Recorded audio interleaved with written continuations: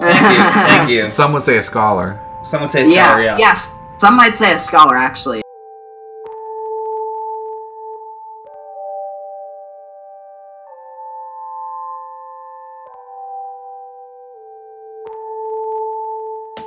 You're listening to the Heat Factory Podcast with Owen Robb and Professor Dr. Rob Stevens, PhD. We're here with Kiernan Wagner, who is, would you call yourself the leader of GaS? You're definitely the founder of GaS, right? For lack of a better word, yeah. I'm not near as qualified as some of the other people on the team, so I would, hesitate to assert any kind of leadership over them. Why don't you go ahead and tell us who's all on the team, just for people who might not know. Who is all on GaS? And what does GaS even stand for? Yeah, what's GaS stand for? Yeah, what does GaS stand for? So, I don't actually know how I thought of it. I texted Tate Whitesell at like 4 a.m. one day, and I'm like, dude, gentlemen and scholars, Team GaS. Nice. And the first reply I got was, that's literally the worst team name I've ever heard. From Tate? Yeah, and then we kind of expanded. I talked to John Ng about it. I was like, dude, gentlemen and scholars. And he's like, that sucks. I would never join a team called Gentlemen and Scholars. Then, 3 days later, Tate hits me back, and he's like, okay, honestly, it's grown on me a little bit. It seems like a team name that you would come up with. And that's kind of what I was going for. I felt like if I called a team GaS, it would be pretty indicative of, being a project that I was involved in, just for anybody who knows me. Yeah. It's also pretty good Pokemon terminology, since we all say about the same 3 words, like Busted, Insanyo, and Gas. That's it. That's all yeah, dude. The amount of times I've said GaS, just in, I've got all my fraternity brothers saying GaS now. I'll be like, yo, who's trying to do this fun activity? And someone will reply, oh, GaS. So, all right, I have a question, because I listened to your first episode of the GaS podcast. And The GaS Station. The GaS Station, I'm sorry. It was super fun to listen to. You use the word scholar of the game a lot in that podcast, which I found really interesting. Tell me, when you call someone a scholar of the game, could you describe what you mean by that and how that applies to GaS? What sets apart the people on the team? I guess I'm interested in that because I am, a scholar in real life. I'm a professor. So talk to me about Pokemon scholarship a little bit and how that applies to GaS. I think really, what sets apart, you can be a player of the game or you can be a scholar of the game. And we all, everybody's a player of the game. We're all always playing. We go to a tournament to play. But I think the thing that sets good players apart from, players who are just all right are the players who are playing and constantly learning. I think to be a scholar of the game, just because you're playing in a tournament, just because it's the real deal, doesn't necessarily mean that can't be a learning experience. All of your learning doesn't have to be done in testing. So committing to being a scholar of the game in general is just kind of that commitment to, as long as I'm playing the game, this absurdly intricate game for people that might even be a lot smarter than people who are already playing. It takes a lot to play the game. So being a scholar of the game in general is just kind of the commitment to be open to growing and learning that game. In your podcast, you talked about growing as a player. You had kind of a journey to get there. What was the turning point for you that made you into a scholar of the game? And what does that look like in terms of the way that you play and practice the game? Despite all these things kind of happening about 2 years ago, I'd say it wasn't really until probably September or October when I really kind of made that commitment. And that really, it kind of came with, near the end of high school, I was definitely, burnt out by, senioritis. Kind of at that point where high school just didn't feel horribly important. So I was at a point in my life where I wasn't necessarily, just a scholar in general. Okay. But as I kind of reapproached, in college, anybody who's been through college or who is in college will tell you that college is a lot more work than your young life was probably ever used to. Right. So if you're gonna be a student in college, you can't just be here. You can't just, be playing the game that is college. You have to be a scholar. You have to be opening yourself to learning. And kind of a lot of that mentality and recognizing how important it is to, if you want to truly be good at something, you really have to cultivate that. And that was something that being somewhere, in college with a lot bigger of a workload kind of taught me. Yeah. And so in September or October, it just kind of became a new kind of profound commitment to not just knowing the game, not just knowing my deck, but to constantly, to try to play 2, 3, 4, 5 really good games every day and to try to learn something new about the game or the decks that I'm playing every single day. What that looked like in practice was just, more self-discipline and testing, dedicating more time to thinking about the game. And that really, not everybody always has time to be playing the game 3 to 5 games a day. But, when you're not doing other things, when you're walking to your next class or when you're walking to work, it's easy to just throw some ideas in the group chat or just think about, I sit in my classes and just, type out lists or, I'll think of, oh, that's theoretically a cool card for this matchup, so I'll just write it down. In practice, it's just constantly kind of tuning your brain to be receptive to new information when it comes to Pokemon. What about the gentleman aspect of it? So what do all the guys who are on the team, what do they all have in common in terms of being a gentleman that made you attracted to getting them on the team? Made you want to attract them, I should say, to get on the team? I wasn't necessarily looking for, someone who specifically exudes, very strong, gentlemanly, I guess, principles, Sure. in looking for team members. But, obviously it's a given that, if you're going to be publicly represented and publicly representing us, we want that to be positive representation. And as I kind of talked about a little bit in the podcast, before my ban, I definitely wasn't what I'd call a gentleman within the community. So part of where that name comes from is sort of a constant reminder to me that, when I'm representing Team GaS, I'm not just Kiernan at a tournament. I'm not just there to have fun. I'm there to constantly be a presence that's both a gentleman and a scholar for the game. So it's kind of, in a lot of ways, it's like being in a fraternity too. It's kind of, they tell you if you're publicly representing our organization, we want you to represent it well, so be conscious of your actions. But why did you get Frank Persick on your team? What are you thinking? No, I'm just kidding. I love Frank. Talk to me about GaS in terms of, obviously it's a Pokemon team, and we all, I'm sure our listeners are familiar with that. But what are your plans for GaS in the future in terms of the team? Are you guys going to start, you're putting out a podcast? Are you going to start putting out other media? What are your thoughts? What's the end goal? Yeah, what's the end goal here? Yeah, so we've talked a lot about putting out content in general. Everybody was kind of in general just on the same page. We want to put out content. We're also, we're for the most part a pretty young group of guys. I think all of us are either actively in school or, in Frank's position, just barely out of it. I guess Luke is also a bit older too, but for the most part, a lot of us, just have a lot of everyday life stuff going on. But over winter break especially, we're looking towards getting a YouTube channel started up. Eventually, we'd like to have a website that we're writing articles for when we can. The podcast was something that I was when we first started, I really wanted the team to be producing some amount of content sort of from the get-go. And so I was like, yo, guys, let's do a podcast. And everybody was like, yeah, that's a great idea to think about for the future. And I'm like, nah, let's just bang one out. Let's just do a podcast. And everybody's like, okay, we're, that sounds super fun. Let's do it over winter break because we're too busy. And I'm like, okay, but I'm going to do a podcast today. And they're like, all right, good luck with that. And then I stumbled through it. I managed to figure out how to get it on SoundCloud. And that's sort of how we got to the, where we are today in terms of the podcast. But I'm gearing up for a second episode here, as we kind of talked about earlier. Is it gonna be solo, or are you gonna have some of the boys on? The one that I told you about with the special guest is just me and that guest. Moving forward, I think we're gonna try to get either Luke, Tate, or Nick on every week, because as long as we have at least one of those, we have someone that's somewhat coherent around a computer, and I really am not. Yeah, Luke's putting out good stuff all the time. Since you are doing all this content, and I've seen a lot of teams in the past, they just hey, it's just a collective friend group, we're going to start a team, we're going to do X, Y, and Z. What makes you different from everybody else? What makes you different than, Rocket's Hideout, or, a Six Prizes, or, I don't know, a content creator like Luke, or maybe even a content creator like us? What makes your podcast different from mine?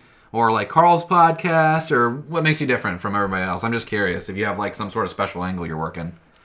I can't necessarily speak to podcasts like you guys and Carl's, because those, you guys also feel very, I guess grassroots is the word that I'd like to use in terms of approach.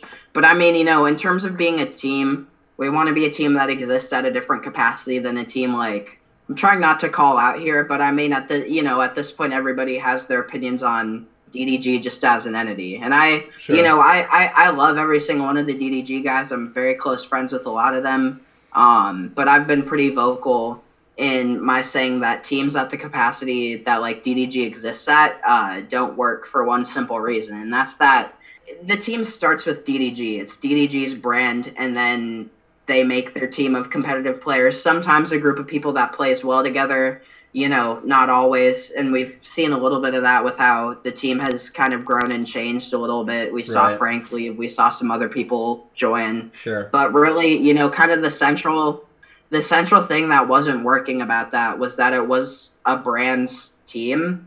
And, we just constantly kind of see the same group of people go to a team, take the financial benefit that they get from it, kind of use it up until there isn't that benefit anymore, and then move on and join a team with a very similar, maybe not the same, but similar roster, and just kind of move on. But that didn't feel like a team. And also, there's like, in terms of testing, there's DDG, and then there's the no leak squad, because I know there are about 5-6 people who are on DDG right now that don't actually get the secret deck, the DDG deck, that don't even know about it. Yeah, they're just united under a name, but the real core is like no leaks, like you said, where they get supplied like the best testing and the best lists, and that's who they're testing. Well, because some teams are just like, they're called teams, but it's more, I'm here to represent the brand, and it's just a collection of players who are representing. And then there are teams, so you're saying GaS is more like, we're testing together, we're like acting as a team.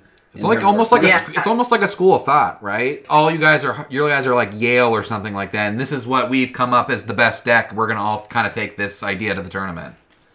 Yeah, all these top level players representing brands and like being definitively the best and having a sponsor to say so, what makes their opinions kind of carry a lot of weight. In a lot of ways, when a top player is tweeting about like decks or the meta, it sort of has this inverse effect where it stagnates the meta.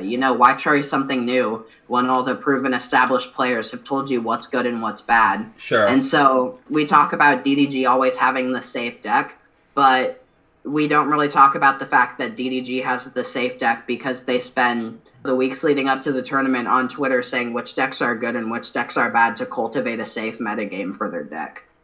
So, I don't want to be the mad prophet preaching about something that's not actually happening. We want you to be that. I think in a lot of ways, the less, I guess, informed Pokemon players are sort of being taken advantage of by top players for being less informed. So I would just kind of, in general, the goal is to kind of teach people how to be scholars of the game for themselves and draw their own conclusions so that they don't have to rely on top players' opinions on Twitter when they're going to make a choice for a tournament. So talk to me a little bit about yourself outside of the game for a minute. What are you, a freshman or sophomore at Iowa? I am a freshman at Iowa. And what are you studying? Right now, I'm a poli-sci major. I was a business major, but I just made the switch. I want to go to law school after college, and I'd like to be a lawyer. So that's kind of what I'm here for in general.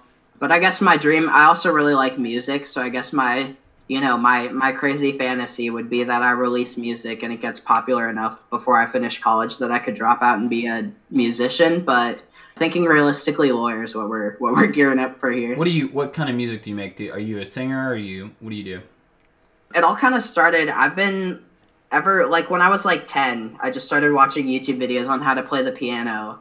Gotcha. And I kind of had like a basic idea of how to play. Then I asked for like a guitar and a ukulele, and I started watching videos about that. I've been in choir probably my whole life. And then I just started around like sophomore or junior year of high school, I started just like writing songs. And then over this past summer, I got like Ableton Live and all the like MIDI controllers to do it digitally. So now I'm just trying to like produce my own album. Do you have like a group name or a name for yourself as a musician? It's just me. But my the name I'm kind of looking towards right now is Man in Madrid. Okay. I just use like a random name generator to get Man in Madrid, but there's a Madrid, Iowa, so it's kind of a cute way to sort of hail back to the fact that I'm from Iowa, I feel like. Gotcha. Wow. Yeah, so I also think it's kind of catchy. It sort of rolls off the tongue. It's funny because like a lot of musicians just kind of go online and Google like rap name generator. Like Childish Gambino is like famously. Childish Gambino just used a random. He used a Wu-Tang Clan name generator, and that's what he came up with. Yeah, I mean, I like the idea. Man of Madrid? Man in Madrid. Man in I like it. Madrid. I like it. It sounds good. Thank you. Mim. So yeah, be on the goal is to have that out by March, so be on the lookout for that for sure. Dude, he can be Mimi or Mimi. M-I-M-I, right? Man in Madrid, Iowa. Nice. Mimi. Yeah, Just call yourself Mimi for short. I mean, it'll just be Man in Madrid because I'm not actually. The funny thing is, I've never actually been to Madrid, Iowa. I just know there is a Madrid, Iowa because I'm thankfully from the one part of Iowa that isn't a less developed country. All right, Kiernan, do you play like what's your favorite game other than Pokemon? Do you have like an outside like side game? Because a lot of us like myself, I like to watch Smash or play Smash. Jesse Parker, he likes League. Do you have any other like outside hobbies, maybe other than music or Pokemon? I mean, to be honest, most of my free time goes into music, but my fraternity is very, very competitive when it comes to Smash, so I've definitely spent a lot more time playing Smash than I did before joining, because it gets, like, there are a lot of guys there that could actually be, like, going to tournaments and, like, doing pretty decently. You guys play Ultimate? Like, I see... Yeah. Okay. Like, you wouldn't imagine that a fraternity bro would be like, yo, like, play me in Smash, I'll give you the hands, and then you start playing them, and they're actually just, like, teching circles around you because they actually know all the mechanics of the game, but they're, like, crazy good. So I do play a good amount of Smash. Always a proponent for Minecraft. I like Minecraft. I think Minecraft is pretty sweet. I have a Switch. I don't really play it a ton, but anytime, one of the new... Like, I'm going to buy Luigi's Mansion at some point here. I'll probably buy Sword and Shield at some point here. Anytime those new, like, big Switch games come out, I tend to buy them eventually. And I'm a big Zelda guy. Whenever Breath of the Wild 2 comes out, that'll definitely be an instant cop. What's your favorite Zelda? I'm just curious. For reasons of sentiment, I gotta give it to either Link to the Past or not Ocarina of Time. Link to the Past or Majora's Mask. Oh, come on. Majora's Mask. I'm an Ocarina of Time kind of guy, but Majora's Mask is also good. I was playing Link to the Past today. Ocarina of Time definitely kind of got the ball rolling, but then also just like in general, anytime I rate Zelda games, it feels weird because I almost have to put Breath of the Wild in this whole other category because it's like, just like you benefit so much from hindsight, but like in general, I would say Breath of the Wild's the best video game I've ever played. So with that in mind, it's kind of hard not to rate it as my best Zelda game. But if we bring sentiment into the mix, then Link to the Past and Majora's Mask start to edge it out. So let's say that you're driving to a regional, you pull up to good old Mickey D's. This is the question we typically... I'm so ready, dude. I'm so ready. We ask every guest this, and what's your McDonald's order? What's your McDonald's order? How do you please the big clown? Okay, so it depends on what the deals are, but right now there's a deal on it. So my current order has been the 2 for $3 McDouble meal, because you can get one McDouble and then one spicy McChicken, and those spicy McChickens are fire. I didn't even realize McDonald's had spicy McChickens. Yeah, dude, they're pretty heat. But I get the McDouble with no mustard and no pickles because I don't like either of those things. A large fry for sure, and then a 6-piece McNuggets to boot with barbecue and sweet and sour sauce, and then a large Coke because all the drinks are $1 no matter what size you get. That's true. You might as well, yeah. You might as well get I don't know, like, what the last time I got a medium or a small drink at McDonald's was. Because they're always a buck. Cinnamilk. Yeah, they just need to drop those cups. You just need large size cups. Also the Cinnamelts though. Can't forget you gotta round out the order with the Cinnamelts. I'm just mad Ohio doesn't have the spicy chicken. You really go ham at McDonald's. I dig it. Oh yeah. Well, I mean, if you're at McDonald's, chances are you're either like super hungry from the tournament, or your day has. How do I say this in a very G-rated way? Your day has progressed in a way so that you're naturally in a state of mind where a lot of McDonald's sounds like heaven and not like a challenge. Like 03 McDonald's is what you're saying. Yeah, definitely. Yeah. What's your favorite Pokemon? Ooh, Garbodor. The Trash Man? I like Garbodor because he's just so repulsive. He's literally the worst. Have you ever played a Garb deck, like, to a degree of success? Didn't you have a Fort Wayne run where you played a Garbodor? Like a Garbodor Sableye? Yeah. That was like you and Nick, like, way back in the day. I remember that. Yeah, I don't like to take credit for ever inventing decks, but Nick and I were part of the camp that, quote-unquote, invented Sableye Garbodor in the modern iteration with Austin Baggs and Brandon Smiley from Mad Pulls. Oh, they're Texas boys. Yeah. I remember that. Put us on this idea, and we changed, probably 7 to 10 cards in the list, and then just went in, and that was kind of my claim to fame achievement. That was my first real achievement in the game. I top 4'd that regional. Yeah, I think that was back in the day when your standard was day 1 and expanded was day 2, right? Nah, that was actually the first year that it was just they gave you a format beforehand, and it was always the. But I think that year, the way it worked was regionals were all expanded. Weird. Cause I'm pretty sure every regional I went to was black and white on, and then states were standard, nationals were standard, just everything except regionals and some cities were standard. Yeah, that had to been I think that was 2015, 2016. It had to been. Yeah, that was the 2015 to 2016 season, going into San Fran Worlds. All right, give us a hot take about one of two things. Either about the meta right now, expanded's kind of going to be the big discussion point and coming up because Dallas is coming up, or about the new set that's about to come out, the Sword and Shield set. Give us a hot take about one of those two things. All right, I got hot takes out the wazoo for expanded, so I'll definitely go more into that bulk.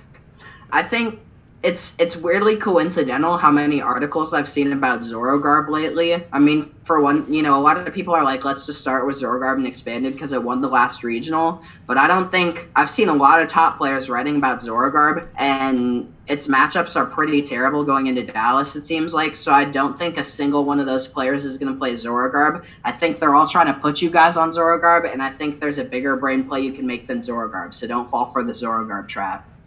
Excellent. You got other stuff? We're listening. All right, okay. I think Guardian is a lot better than it ever has been. It can abuse the tag call engine like no other.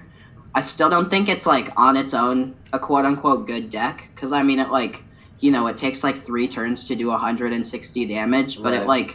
it destroys Zorogarb, and it can grind out a lot of matchups, and I think it's, in terms of what I'm expecting to see, it's very well poised. I think stall decks are still good. I think someone's going to make a really deep run with a Sableye list that's more focused on using Team Aqua's Secret Base and pulling something active and just kind of stalling it there. If you play Mewtwo, you are a genius, for sure. Thank you. Some would say a scholar. Some would say a scholar, yeah. Yes, some might say a scholar, actually. But in seriousness, I made this spreadsheet, kind of like what Luke did for PokeStats for Portland, where it ran all the decks we were expecting to see based on how much we were expecting to see and how strong, how well poised it was, and sort of cross-referencing these decks to each other. But based on this that we made, we included Zorogarb in it, Turbo Dart, Guardian, basically everything you could expect to see. And based on the calculations, Mewtwo was shown to be the best deck by about 11%.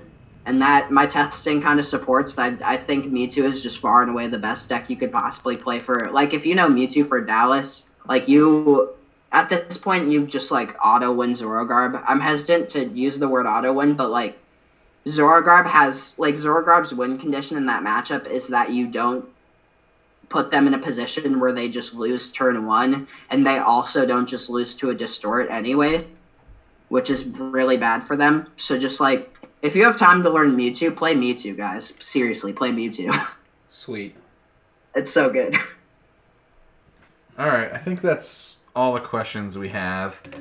Kiernan, do you want to plug any of your stuff, like GaS's Twitter or your podcast? Do you want to point them in the direction of to go find your stuff? Yeah, definitely. So definitely follow the Team GaS Twitter. It is Team GaS Pokemon. I don't know if capitalization matters on Twitter, but if it does, the T, the G, the S, and the P are capitalized. Definitely follow my Twitter, just at Kiernan Wagner, KIERNANWAGNER.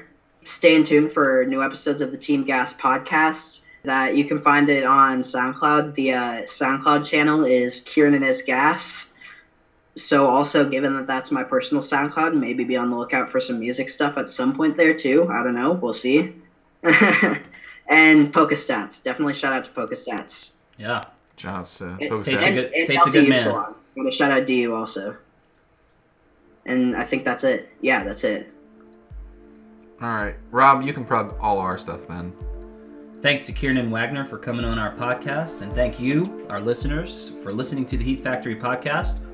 You can find our podcast on Spotify, SoundCloud, Anchor, Google Podcasts, Apple Pods, wherever you find your pods. If you're listening on Google or Apple Pods, do us a huge favor. Give us a 5-star rating. Like our podcast, subscribe. That 5-star rating really means a lot. It'll help us out. You can also hit us up on Twitter at Heat Factory Pod and our Facebook at The Heat Factory. Y'all have a good one. Cool. Awesome.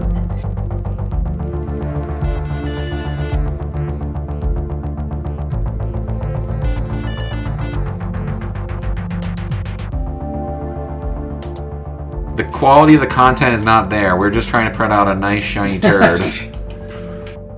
You're going to have an easy time editing this can opening out.